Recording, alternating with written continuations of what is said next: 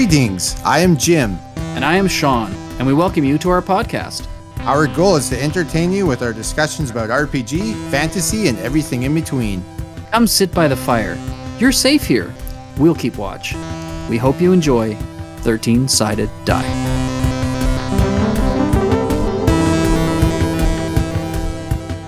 Level 1, Episode 4. You stand at the beginning of a long path leading into the dark woods and are unsure how to begin your journey. Well, my friends, we are here to support you and discuss how to start your own D&D adventure. Come listen to us speak about finding others to join you, how to create characters, how to roleplay, and most of all, how to have fun at the table. You can also witness us giving a shout out to our robot overlords and then see if you can hear the beep when they respond back. Hey guys, we are here. And we just talked about not going and ah, and I just did it at the beginning of the show. Nice. See how many times we can do it. Welcome everybody. So we had talked about this episode, the main topic being discussing kind of starting out in Dungeons and Dragons, which is really an exciting thing for us to chat about. But our good friend here, Mr. Jim, had asked if we could maybe talk about something first, and it's kind of exciting. So what would you like to just chat a little bit about, Jim? Well, I have to bring up Dragonlance every episode. Are you? Really? And I wanted to hear your thoughts on, because I know you're reading the Dragons of Deceit book. Yep. Just kind of wanted to know what you thought of it, and I thought I'd say what I thought, and spoiler free, of course. Yeah, I think we need to be careful there. I'm really excited. I'll tell you something that's really funny because the other day I put that up on Instagram, has that silly little notes thing, which I have no idea what it's for, but I said, is anyone else reading Dragons of Deceit? And a few people responded to me, yeah, I'm reading it too. And I got into a chat with somebody and they talked about, and Jim, what is it? It's the fourth book from the War of the Lance that they did years later. It's called Dragons of Summer? Summer Flame, yeah. Summer Flame, yeah. I actually never read that one. And they were saying how they thought that was just horrible. They felt that book really kind of dipped the whole series down and that kind of stuff and everything.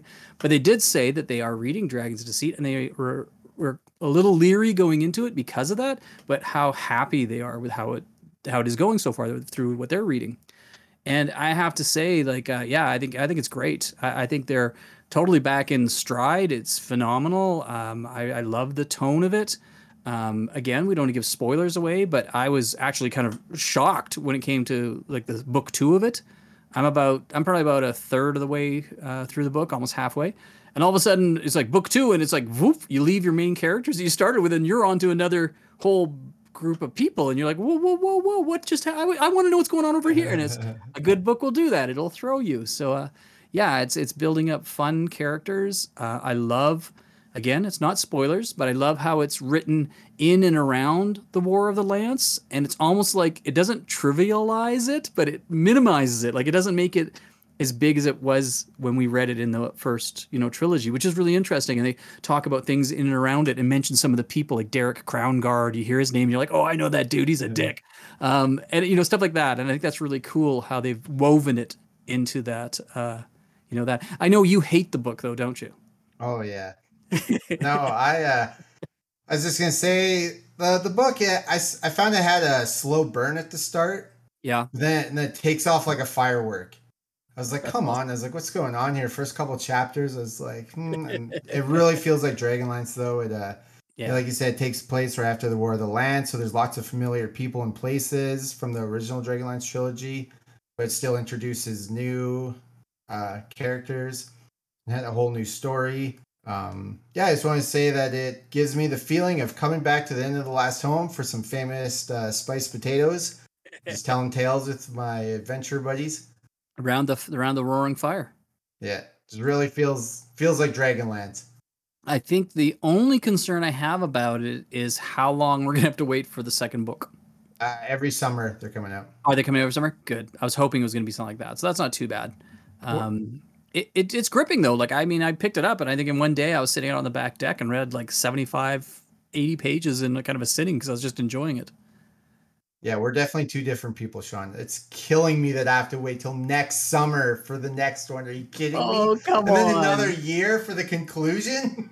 Dude, come on. Think about like Game of Thrones. Martin would be like years and Uh, years between books. So yeah, I think that's pretty good 1 year. That's not bad. it's already written though. That's the but Dude, you've chatted with Margaret before. Send her a message and just tell her to send you an advance copy. yeah, I'm sure. I'm sure she will. Yeah, it's Awesome. pretty stellar. It's I would highly recommend it to anybody out there. It's a really good book. Yeah. And then the other thing I wanted to talk about was Sean, you were right about the Rings of Power being underrated. They killed it. I'm Didn't they? loving it. I'm a huge Lord of the Rings fan, of course, and I was lucky enough to watch the first 2 episodes with my best friend, who's like a super fan. Yep. He got me into Lord of the Rings when I was a kid, so like, just really cool watching that. It's visually stunning, telling an epic story, but like, they're doing it their own way. They're not trying to be Peter Jackson 2.0, which I think is really cool because like not even Peter Jackson can be Peter Jackson 2.0 as we see in the Hobbit movies. Yep. Right. So what do you think of it? Agree. Yeah, I'm a big Tolkien fan, and I will say that 20 years or so ago, I had a pretty good knowledge of the prehistory of Lord of the Rings. I had read the Silmarillion and was really into it. And it's been 20 some odd years. I've gotten older and I've forgotten a lot of it. But my younger son, who is 28, is really gotten into it in the last few years. And so he's very up on the lore and the mythology of that time. Like, he's a smart kid too, smarter than his dad. So he remembers a lot of the stuff. And he really... he was like me. He went into it very optimistic, but a little cautious. And, and we were chatting. I mean, they've condensed timelines and certain things are happening that really would have happened quite a far between each other, but they kind of put them together. But that's just a storytelling device. That's just to help make it a cohesive story. I think they're being quite truthful. I know there's a lot of hubbub on the web about that there is dark colored skin elves and there's all this kind of stuff. And that's just a whole bunch of garbage I don't need to get wrapped up in. I'm there for a good story and I just want to enjoy it. And I've been blown away. Like I did tell you, I thought it was underrated in the sense of the anticipation. Just wait and let it happen and see how it goes. And there's so many online stories about they're killing Tolkien. They've ruined Tolkien and all this kind of stuff when they'd seen like a 2-minute clip. Like, come on. Yeah. I think it's stunning. It's visually just eye candy, like so much. It's so great to watch. The stories are so much fun. Not giving anything away, but there is a bit of people talking about how Galadriel is far more of a fighter here, and she's really much more of a magic user. Galadriel's a very old elf, and I think you're seeing, even at this stage, I know she's quite old, but I think you're seeing an earlier person who would be more quick with the sword than they would be with a spell. Do you know what I mean? Like, that's a thing of wisdom and age, and I think the Galadriel you see in Lord of the Rings is that one, again, like 3,000 years later, who's become much wiser and isn't going to be rash and fight with a sword. I like the kick-ass Galadriel that we see. It's cool. So anyways, I'm rambling. Love it. I think they're doing a great job. Very excited for them to keep going.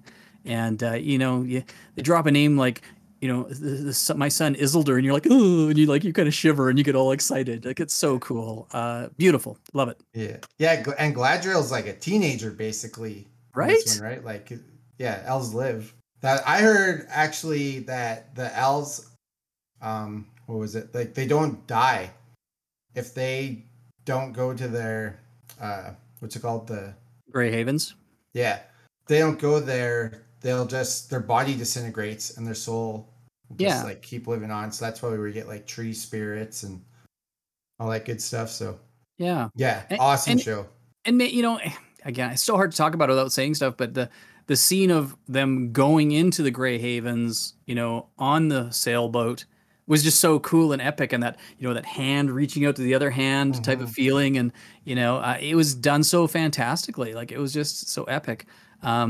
Silly little things that get me excited. Like when God, it's so hard to say stuff, but there's a point when she's looking at an old painting, and on the old painting, it's showing Elrond. And if you look, it's like done so well. It's really painted after the actor, which I don't know the gentleman's name, who plays Elrond, and you can really see his facial features in it, and that's so cool to me. Like those details, and it's pretty exciting. Yeah. I guess the only mild complaint I'd have, and we were talking about this with my son the other day, is watching the last episode. I thought we both agreed about this. We felt that the warg that they used, the orcs warg, was, I don't know. It almost felt like I was watching like Pumbaa or something in Lion King or something. It wasn't quite as vicious to me. It looked almost a bit comical. Yeah. This is nitty gritty, like just being a silly little thing. Like I would like it to be a bit more looking ferocious. It was ferocious in the way it attacked people, but I thought it looked a little bit comical, almost like. That's my only little nitpicky thing. Everything else has been so phenomenal. It's not even really worth mentioning. But yeah, and I mean, they spent $1 billion on it, so I mean, yeah, it looks real nice, stunning. Like, I guess they're gonna make their money back, but it's crazy to me, right? Like, yeah, we spent $20 on this whole thing, man. Like, yeah, same production value. There you go. There you go. Yeah. Cool. Is that anything else you want to chat about that, or? No, that's everything. You guys check that out. Yeah, highly recommended by the two of us. There you go. So today's main topic is talking about starting out in Dungeons and Dragons. I know a lot of our listeners are already players. I get that, or have played before. We understand that, but it's kind of nice to talk about the roots of it and how to get into the game. There's a lot of people out there who haven't played. There are more people playing D&D right now than there has ever been. It's so popular. You guys heard me talk about this before. I came from a time when you didn't tell people you played D&D because you just didn't want to get an earful about why were you, in love with the devil, basically. It just wasn't worth going there because people just didn't understand. It's almost now weirder if you don't play D&D, which is funny. So for those of you out there who have played and are players, sit back, enjoy the ride, reminisce, and that. For those of you that haven't played, give an ear and hear what we have to say about this phenomenal game, because it is truly the best game in the world. D&D dates back to the early 70s, kind of its first, versions. You guys have heard us talk about Gary Gygax and Dave Arnson, who put it together. We're kind of the forefathers of the game. And I think, Jim, one of the things to me that I find most interesting, and I kind of want to get your opinion on it, is that if someone's never played before, a lot of people can think of it as kind of like you're playing a game like, Catan or Monopoly, and those are great games. Don't get me wrong, but calling it a game is kind of is almost an injustice. You got to really call it a life experience, because you don't sit down and play it in one night. Like, if you play a one shot, they do exist and you can play that, but traditionally you play D&D over a course of many, many games that are all interlinked into a long, ongoing campaign that tells a whole story. And that literally can be years. And a lot of times at the end, there's no winner. Like, it's not like someone even really wins a lot of the times. Like, your party might do something really great and achieve a big goal, but it's not like there's a distinct winner. Your thoughts on that? With that, yeah, I got here in my notes. What is D&D? Dungeons & Dragons is a collaborative storytelling experience where the dungeon master and players roll dice to determine the rate's success. It's storytelling at its finest, honestly. It is. And then for those of you that haven't played, and I keep saying that like a broken record, but bear with me, it's this idea of a DM, or if you're playing something that's not Dungeons & Dragons, it might be called a GM or a game master. And the idea is that's the person kind of in charge of the game, and they're kind of pretty much kind of like what's going on, and they help shepherd the players through the game. There's a loose storyline that they're trying to explain to you, and the players listen and interact, and they build upon it. And I always say that a good DM creates a bunch of story hooks, a whole line of story hooks. They go off in different directions and all that kind of stuff, and the players with the DM then fill all the information and the events and everything fun that happens on those hooks, and together they build this beautiful story. And I think that's kind of a way of describing a little bit. I will say that if you are interested in getting into the game, probably the hardest thing you're going to find is locating a DM. Just like if you're in a band and you want to start playing music, you've probably got 5 guitarists lined up, a few bass guitarists, and you can't find a drummer. D&D, a DM is kind of like that drummer. It's that person that's the harder one to find. You will also realize very quickly, D&D is also like being in a band, because you cannot get everyone together to practice. You can't get everyone together for a game. because games can be anywhere from a couple of hours to 6, 7, 10 hour in length. And so it's hard to get everyone to agree on a day where you can be together for all that time. If you can find someone to be that DM, and you got to hunt for it, the biggest thing that you can do, the best service you can do to yourself in a game, is try the best to play with people like-minded and play with, if you can, with friends. If you pick up a random group from somewhere, that's totally cool. It's nothing wrong with that. But it is a game of trust. It's kind of like you need to act a little silly. You need to have some fun. You need to put yourself out there. And it's a little bit harder to do that around people you don't really know. And so if it's people that you know, you tend to be in a bit more of a trust group. So you're more than willing to try different things and do stuff like that. And, you're not going to feel too awkward. So I think it's really cool if you can try and find people that you know to do that with. Yeah, there's a big stigma around that it's bad that DMs railroad you. It's honestly, that's their job, though. Yeah. It's just, it sounds bad, but they're keeping the story on track. So you'll have fun and do all the things. And it's not just trying to wrangle cats the whole time. Yeah, the two biggest things that people talk about in Dungeons & Dragons in the sense of how it's played is that Jim said either a railroad, which means the story's on a track and you can't really deviate from it too much. So the DM's going to kind of keep sending you down that track. Or you're playing a sandbox, which means you can go anywhere, do anything, do whatever. And that sounds really exciting from a player perspective. But what you have to remember is that when you have a game that has been set up by a DM that is kind of what we'd say on a railroad, then he knows certain things are going to happen. So he's got she has a lot of very exciting things lined up for you and very organized stuff to make the gameplay really interesting for you. If you go in the sandbox, which sounds exciting because you can do anything and all the options are open, you're making the DM make up stuff on the spot, which is fun for a DM to an extent, but I find you don't ever have as coherent of a game, as exciting of a game, and you don't have that story because if it's something that DM has kind of pre-thought through, then there's points of the story that you'll pick up on, plot points that you'll need 3 games later. But if it's in the sandbox, it's hard to think of that stuff on the spot. Prime example is the last campaign that we played. It lasted 3.5 years. Players went from that first level up to about they're around level 17 or so, I think, when we finished. And so yeah, you level up just like you would in a video game. Video games take leveling up from Dungeons and Dragons. That's kind of where the first place it really existed. And so they were a much higher level, but they were on kind of a bit more of a railroad story that I'd put together for them because I had a few players that had never played before, and some of the players had never played with each other before. So it was nice to try and have it a little bit more set. The campaign we're in now that we've been playing for just over 2 years, I had set it up more of a sandbox in a way. I thought of certain things. I figured out the world that they're in, and then I put tons and tons of people that I knew in that world. I created a bunch of characters, and then some basic plot points between it, and I allowed them a lot more freedom to do stuff. But still with some, direction on things. And it's worked really, really well, and it's made me have to be more on my toes during the game. So I think it's good to get that blend between them. But when you're starting out, I highly recommend playing a module.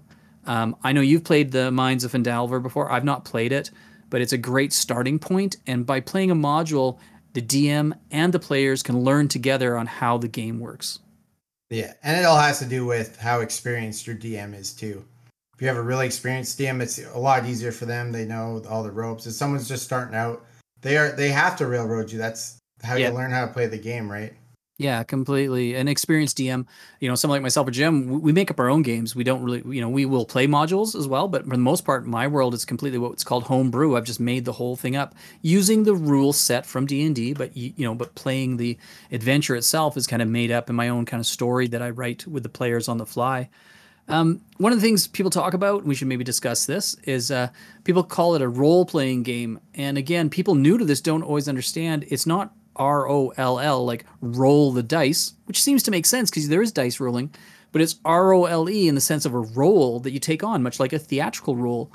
And that role is the one of your character. And so I would also recommend to anybody getting into the game, at the beginning you pick, what race do you want to be? And so you can pick between elves and humans and dwarves and gnomes, and there's like so many different races now.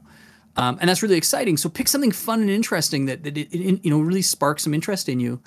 And then you pick a class, which could be like a fighter or a cleric, like a holy healer or a wizard or a ranger. There's so many different classes, and there's more, it seems, all the time. What I try and say to people new to it is go one of two ways. Either pick something that's very close to you, so then it's not so hard to play it because it feels a lot like you. Or pick something not like you at all and just really go the other direction and have fun with it. And that's the great thing about it. You literally create a character, and you see it build and grow with time, and things happen to that character that becomes part of their story, and you just build upon it. And it's so exciting to see, somebody's character from when you first started the game to where it's at, 2 years later. There's a whole history to that character. It's so exciting. Yeah. Find a flaw for your character. That's something that you can keep falling back on. They know that's going to be their flaw, and something that they're good at too, right? It kind of helps you make the character a little better. I made a two big lists that you rolled on die 100s for my players when they create characters, and they can roll on the good list, which gives you a really cool thing to start with. But if you roll on the good list, you have to roll once on the bad list. And the bad list is like something like that. Like you get a weird character flaw or something that happens to you. Or you can actually pick the one you want on the good list, but then you have to roll twice on the bad list. So it's really kind of neat thing when you're building a character. And so, we had a guy, a good friend of ours, Russell, play with us now and played in our previous campaign. And he hadn't played before, and he got the ability.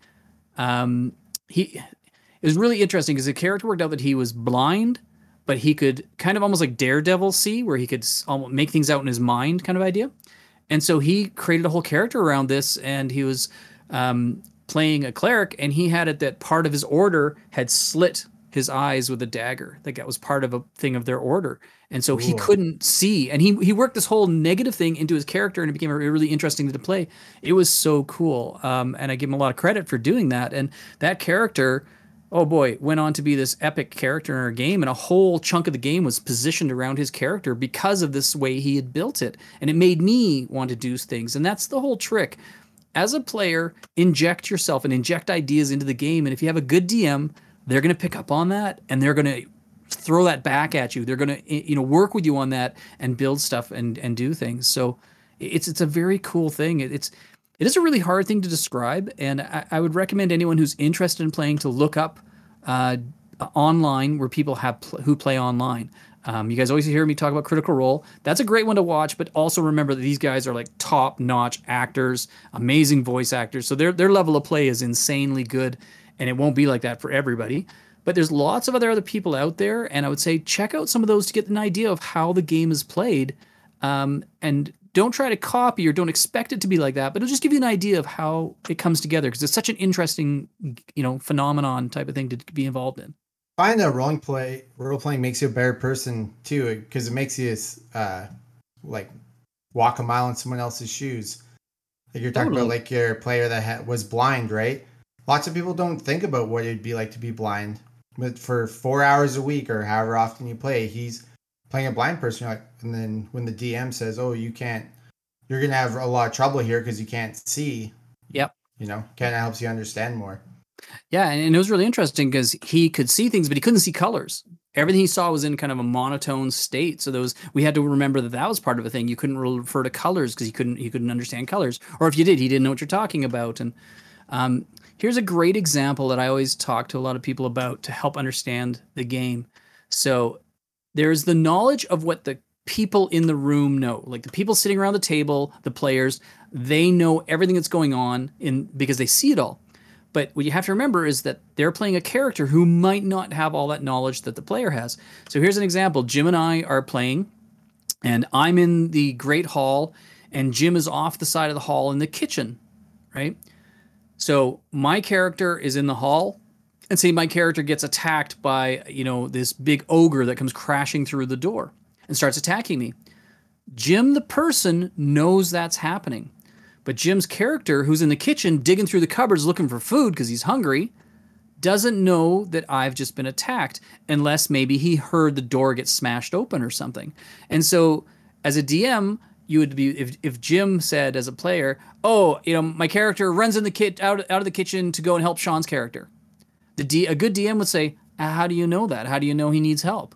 You're in another room. You don't know he needs help." I heard the crash. Yeah, you could say, okay, and you heard the crash. The DM say, okay, give me a perception roll. And Jim rolls like a 5. He goes, I'm sorry, you didn't hear it.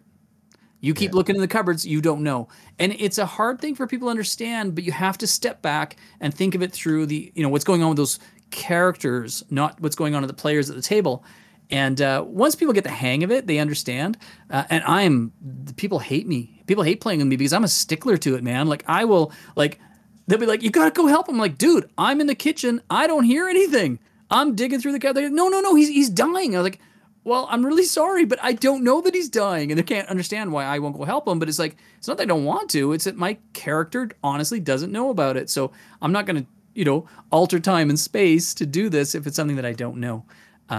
So it's very interesting. It's a fun game to do that. The majority of it is played in the mind. We call it the theater of the mind. So as the DM is explaining the situation, and we talked last game about how a DM would describe the room in how it looks, how it feels, how it smells, all those things, and what's going on in it, you kind of imagine it in your mind. And that little scenario we talked about, the DM might say, yeah, you're in this kitchen area, and over to the side, there's the main hall, and the hall's roughly this big. And so we're all imagining that. And then this ogre crashes in and starts attacking. At that point, you might play out the fighting scenario again in your minds, or the DM may put something down on the table, say, okay, this is the main hall, here's the ogre, here's where Sean's character is, and here's a kitchen, and here's Jim's character over here. And so all of a sudden we have stuff on the table, and it's really just to help us understand where people are at and what's going on. And if Jim does he have enough movement to get over to me? Can he do it in one turn, or is it going to take 2 turns to get there? And it's just to help with the mechanics a little bit. Yeah, I was just going to say the mechanics for sure is why you usually, well, that's why I was bringing miniatures, right? Yeah. I find it helps hugely. It really does, especially in battles. And if it's a big battle with a lot of people around it, it can be hard for people to remember where everybody is and that kind of stuff. But yeah, your character has what's called stats. A lot of it, again, what video games have based themselves on around what D&D is about. So it's from like strength, intelligence, wisdom, charisma, dexterity, constitution. These are all things that, as people, we have these ourselves. If you're not very balanced, if you're not that good, you probably have a low dexterity. So when you're rolling up a character, you get certain numbers to those attributes, and they give you benefits, bonuses, or negatives if they're lower, and that helps build your character. So it's all based on these things. And as you go up in levels, you gain more strength in sense of hit points, so you can last longer. Some of these stats can go up as well at certain times. Leveling up is always a fun time. Oh, yes. Yeah, and then you roll on those stats, right? Like Sean was saying before with hearing, so, Yeah, perception roll. Perception. So then you roll it, and then you get certain bumps for that. So, yeah. We should probably say, too, so to actually start playing, you need the core books if you're playing 5e. Yep. So you'll need a player's handbook, monster manual, and DMG. Yep. And that's it for books. Really? Yeah. And if you're playing it with modules, you can even get by and not even have a monster manual at that point, because if you're playing a module, a lot of the monsters will be built into for you, and you might get the monster manual later. Yeah. I think something that people really need to understand as well, and I've had players or people talk about this, and they're like, yeah, I want to have this boss-ass character. He's going to be like so strong, and he's going to know everything, and man, he's going to have a tiger. I want him to have a pet tiger. And it's like, dude, that is awesome. The game doesn't work that way. The game works that you start at a low level, and what you're describing is your character a year from now, that you build towards that, and you all start off at the beginning with only a couple of hit points. Like, you literally can get knocked unconscious with one strike from somebody who's got quite a bit of strength. So you're very, what we call squishy at the beginning. And, for that person that wanted the tiger, what I would say is like, okay, yeah, you know what? You have a pet cat, and the cat is raggy ass cat. It's all matted fur and it's stinky. That's your tiger right now. And then maybe at a certain point when you're like level 10, something inside the cat comes to life and it's magical. And on command, you can turn that cat into a tiger. And that's a neat way. And you grow into it. People, and I think part of it is the world and society that we live in now, where people want everything immediately. D&D is not immediate. You literally build your character piece by piece by piece. Each level you go up, which if you can adjust to that and understand it, it's so excellent to build that character and have fun with it and get to a new level and decide, I can do this or I can do that. Which one do I want to do? And how would it make my character better? And it's just a very exciting thing. Also wanted to mention as a DM myself, I love what's called a backstory. So if a character player comes to me in the game with a character and says, "Hey, this is my character. They're an elf. They come from this strange family of elves that have been secluded from everybody for 1,000 years. They live off in the wilds and etc. And they've got a backstory that they've developed. And this is why my character does this, and this is why my character does that, and that's excellent." And then the DM will be like, "Okay, that's really cool. How can I weave that story into the main story so that maybe 6 games from now, an elf from their lands meets up with them who's been lost, or whatever." And you can really work with a lot of really cool stuff. So think about that character when you're making it, and think about what is their story, where did they come from, what is their history, what's their family's history. You like the backstory, don't you, Jim? Oh, love the backstories. I was gonna say with like use whatever medium you're good at for D&D to help you enjoy it more. Like you said, writing. If you're good at writing, write an awesome backstory for your guy. If you're a DM, you can write lore, whatever. If you're good at drawing, you can draw your character. You can draw NPCs if you're the DM, anything in your imaginary world.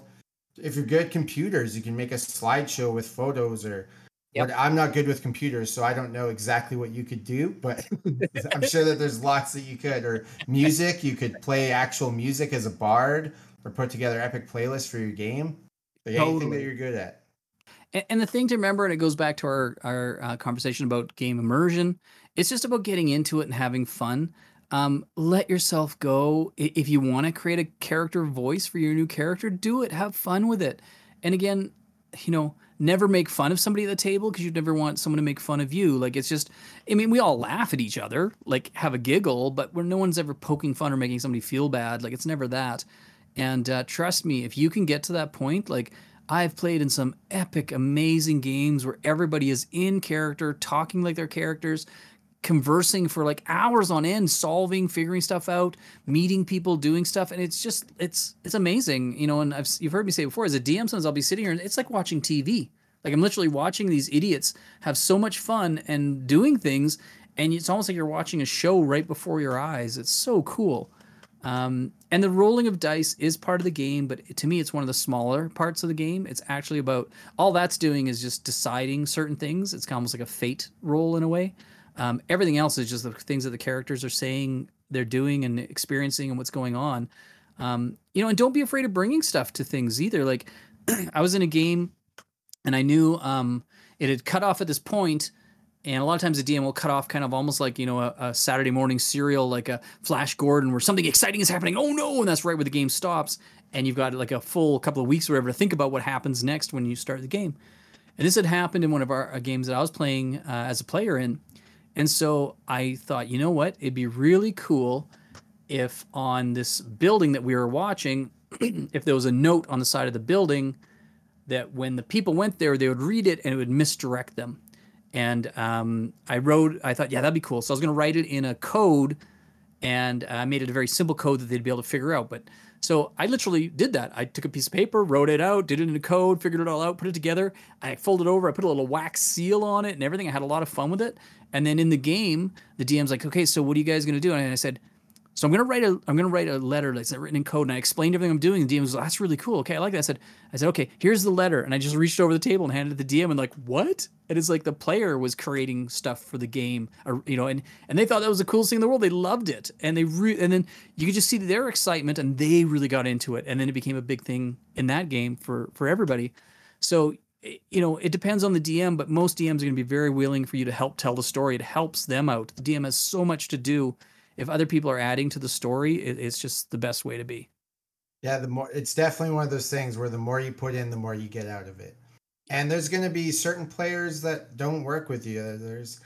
There's groups that don't play anymore because it's just their style isn't for me, and that's fine. And it's all about finding your right group.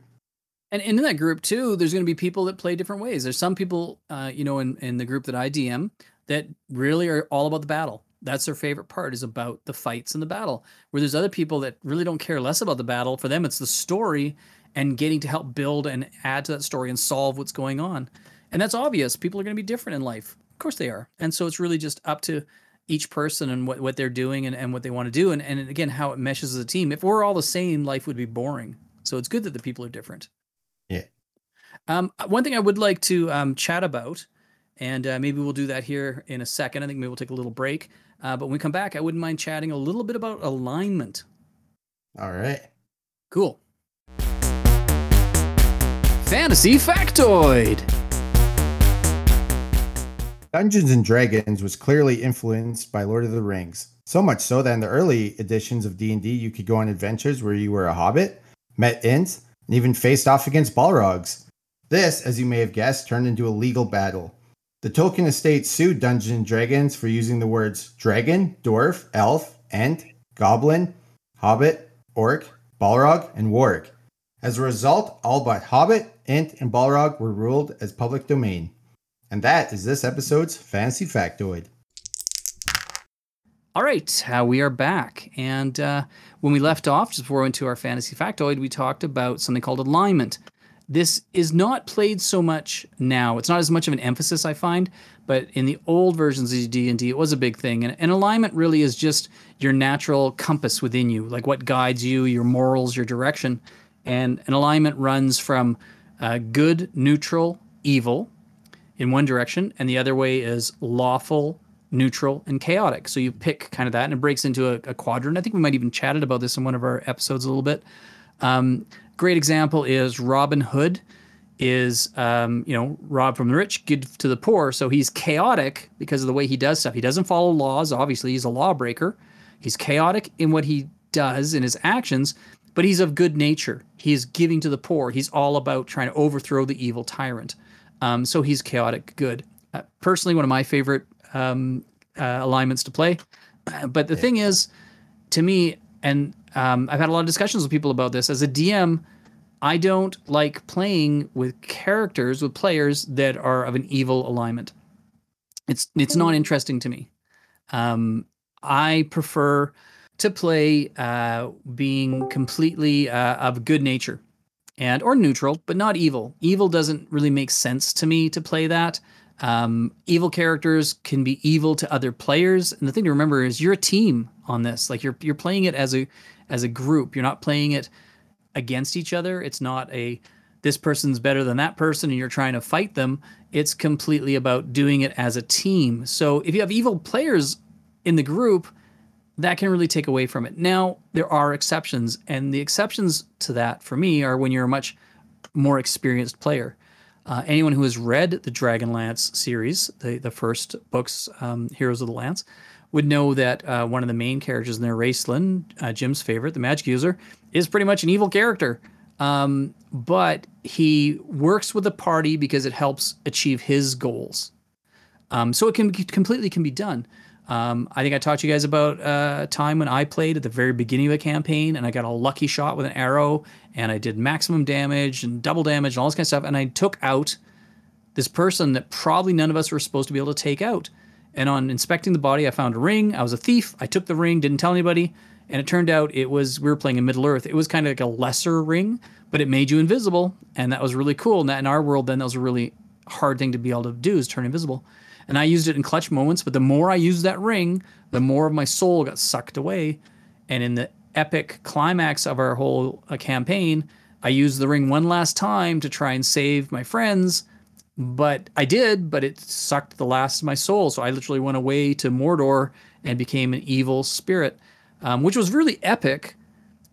And that's a neat way of looking at it being evil. But just playing, people use the term murder hobos, running around just killing and doing whatever. I have zero interest in that. It's not a thing that interests me at all.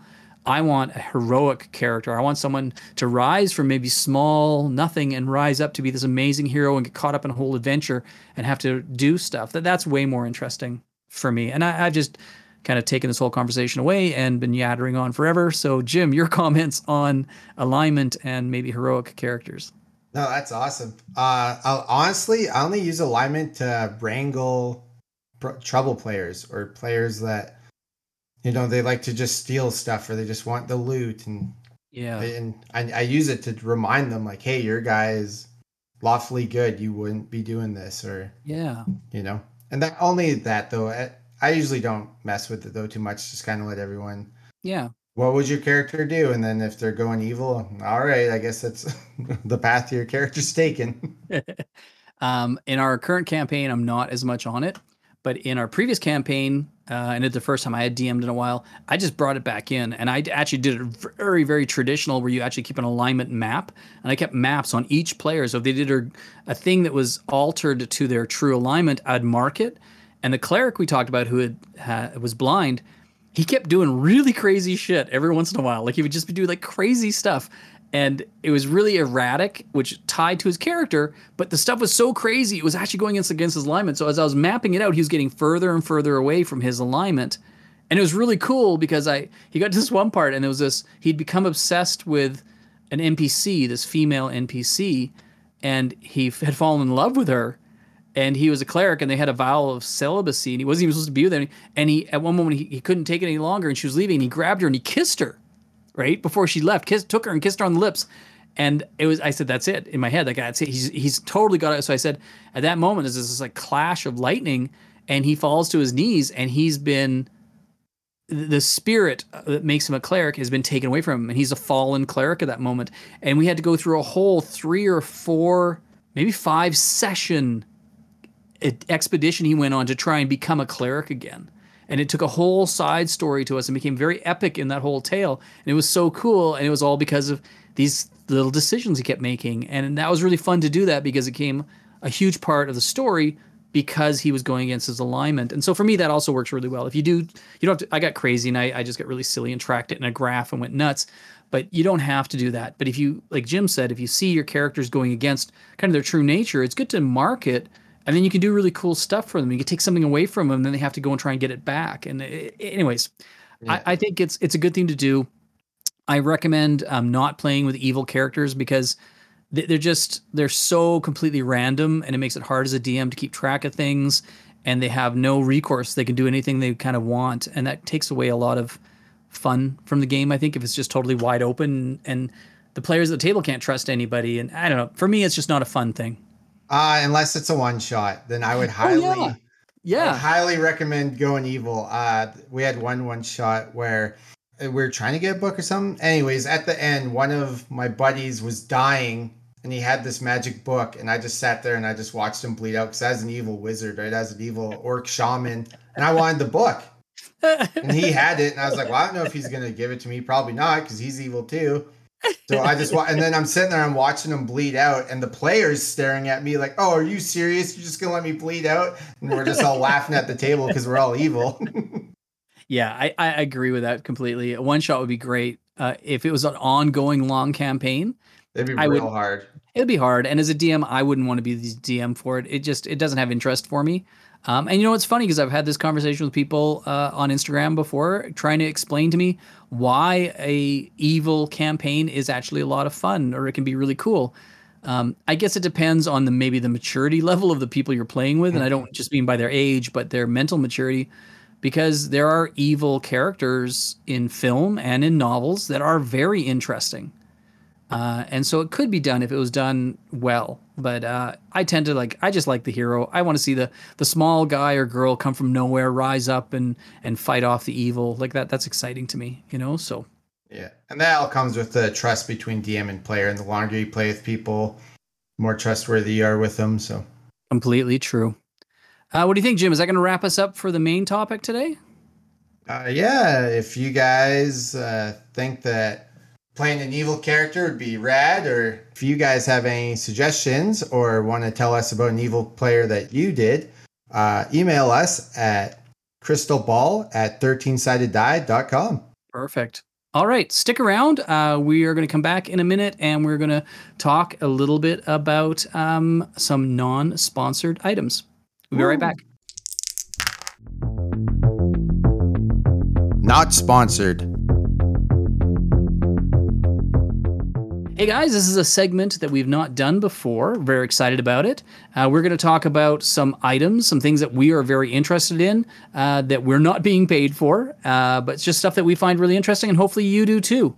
We have a couple on our list. I've not heard Jim's. Jim's not heard mine. I wonder if there's any that we have that are the same. That'll be fun. Okay, Jim, why don't you kick it off? What do you have? So, not sponsored yet. Army Painter Speed Paints. Oh. If you're a DM and you need to get a lot of minis painted to tabletop standard, these are a huge time saver. They're like a base coat, wash, highlight, all in one.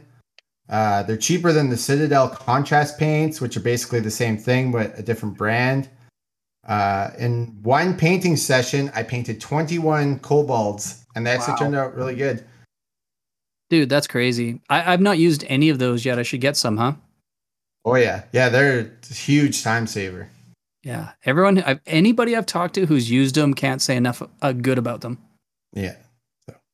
Cool. All right, my thing on my list, the first one, is something you guys are hearing right now. It is the Yeti Blue microphones. When Jim and I started this, I have a lapel mic that I use a lot of times when I'm doing videos and stuff. I'll have the lapel mic so it picks up my voice. And I did our first episode 0 with it, and it worked okay.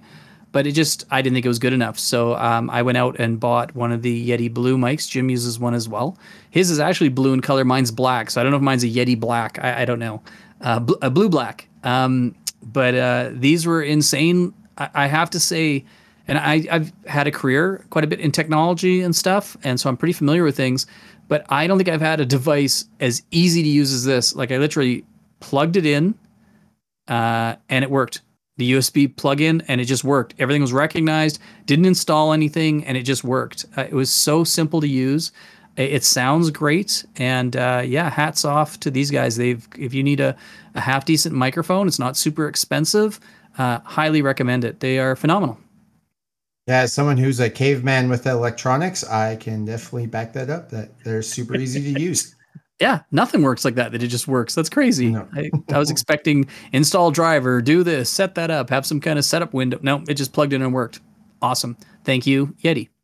Awesome. What do you got, buddy? My next one is Rory's Story Cubes. These are a must in a DM toolkit. I use them in most of my games. It's a pack of 9 6-sided dice. Each die has 6 different pictures on it, and each die is different. They have different themes of story cubes, but I, of course, have the fantasy set. So there's like pictures of like a wizard and a chest and a devil and a knight and so on and so forth. So the point of them is that you roll all 9 dice or however many you decide to roll, and then you have to make a story rearranging all the pictures in whatever order you want, right? Very cool. I use them as a fun way to describe what happens during the fast travel in my games. And of course, my players abuse them, as players like to find those little loopholes. And they would always make sure that the stories ended with them finding treasure. So I just started throwing cursed items at that, and that really slowed that down. But they're awesome. Highly recommend. Cool. I'm unfamiliar with those, but now I'm very intrigued. My next item, this is something that I was recently mentioning on my Instagram feed, so anybody who follows me will have seen it there. Lord of the Rings Deluxe Edition. This came out last year, and dude, I was literally blown away. It's beautiful. It's first of all, it's a neat cardboard box with the map of Middle Earth kind of all over the box in black and white. Christopher Tolkien's map looks amazing. You open the box up, and then it's this beautiful one solid volume, hardback volume, gold leaf on it.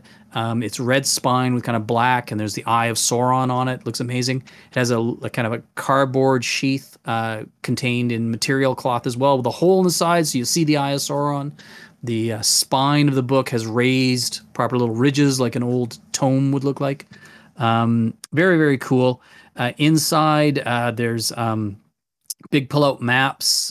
There's a letter from King Elessar to Sam, which is really cool. And that's done in silver foil on black. Cool. Yeah, it's so sick. Written in Elvish, and then on the other side, it's got the translation.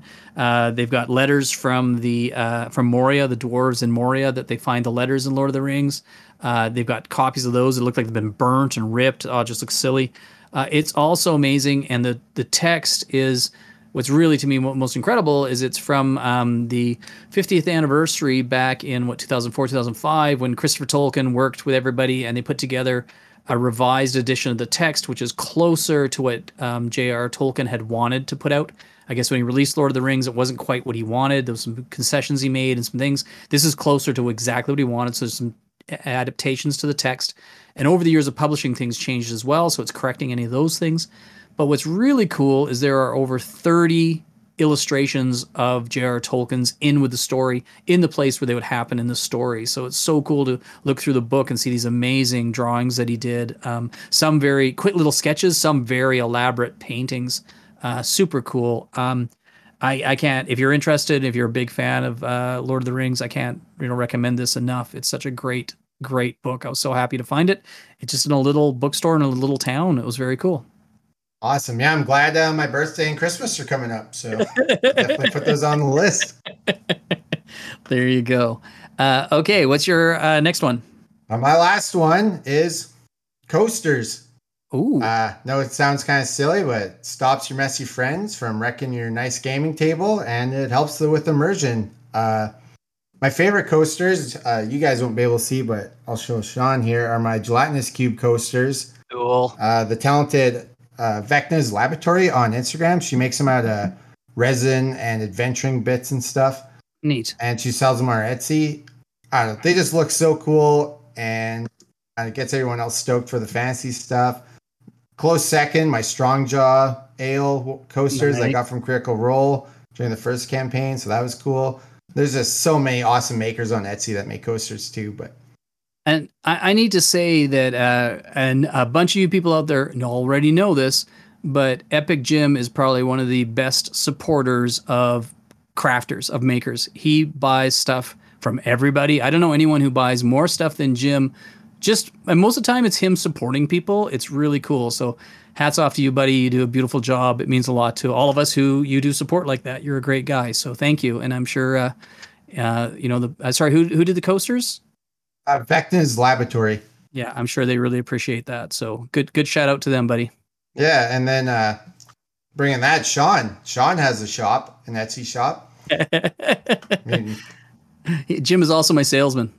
Yeah. I also got stuff from there, which is immaculate stuff. So thanks, buddy. Thank you, everyone, for making cool stuff for us to all buy. And if we don't buy it, you guys won't keep making it. So it's important that we all support everybody. Totally true. My last item is a little different. It's kind of interesting. Something I've gotten into just fairly recently, and it is an online entity. It's called Midjourney, all one word, and it is an AI that you punch a bunch of words into, and it'll create images for you. And some of you might have played with it already. It is pretty wacky, crazy. You can do it through their online web app or connect it to your Discord. Like I can literally see it on the side of my Discord channel right now. And it is really, really crazy. Like the more descriptive you can be, the more interesting and closer, and you refine what you're doing. And it literally, you punch in a bunch of phrases and then maybe define, like you might say you want it very dramatic, you want it very detailed, and you can list things like that, cinematic lighting, things like that, and it'll create an image for you. And then of course you'll be punching things like, say, maybe it's vampire, face, fangs, red cape, cinematic lighting, things like that. And you could say, if you wanted to cartoon, and it would generate it as a cartoon. You could name artists that exist, and it would try and match that. It takes all of these things in the world, and it creates basically a royalty-free public use image that you or anybody can use. And it generates it randomly by comparing and looking at all different things. It's really crazy wacky. It is, stage 2 or stage 3 of the robot uprising for artificial intelligence. Super cool. You can do 25 free attempts at creating imagery, and then you use up your 25, and then after that you have to subscribe. Basic subscription is about $10 a month. So it sounds really interesting, and some of you might be saying, like, why would I want to do that? It sounds really interesting, but why would I want to do that? If you're not an amazing artist and can't generate imagery, I see really two great uses of this. First one is if you are a DM, myself, we talked about this before, I like to go and show my players what they're experiencing. So maybe somebody that they're facing off against, or maybe what the environment looks like, or that kind of thing. And I wind up spending a ton of time when I'm putting a game together, finding that imagery. And because I'm not using it to make any money from it, it's just for a game, I can use pretty much anything. It doesn't have to be royalty free. But still, even that, searching for the right image that might want to look like something you want to look like, I can waste time looking for that. And I'm ridiculous. I get so pedantic wanting to find the exact image that I see in my brain. I'll waste my time. This is kind of cool because I probably could generate something with this if I mucked about with it for a little bit and come up with something that works really well. So I think for a DM, it could be a great tool for that.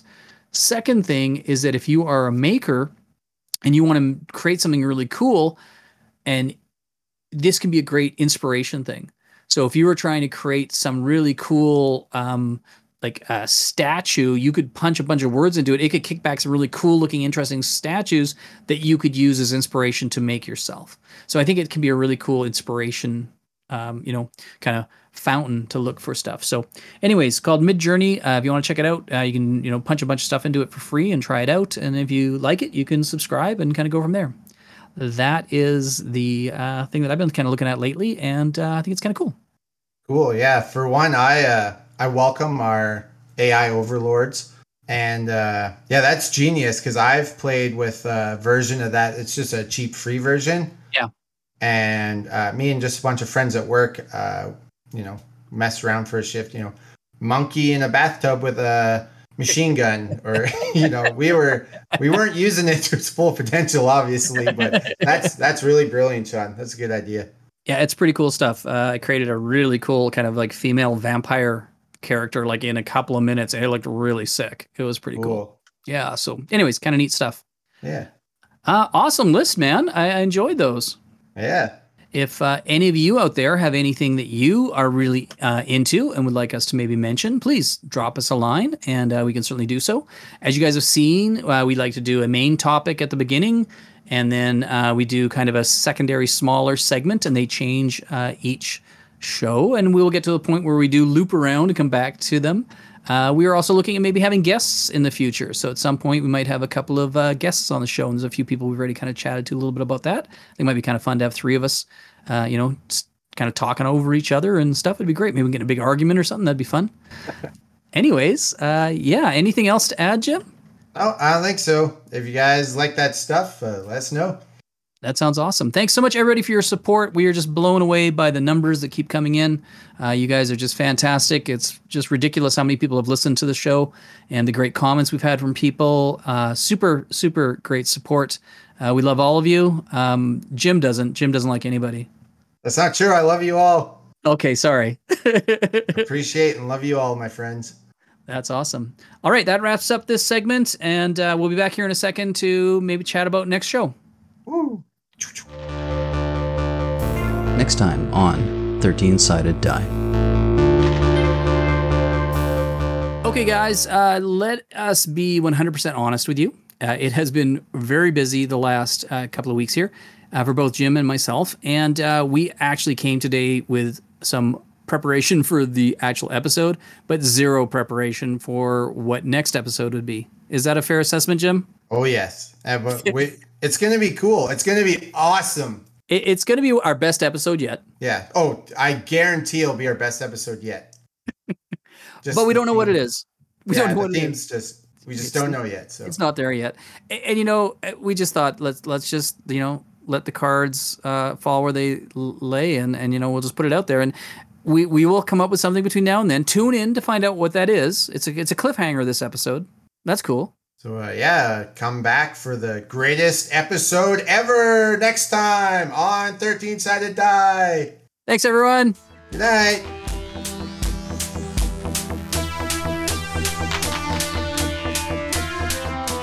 Well done, you.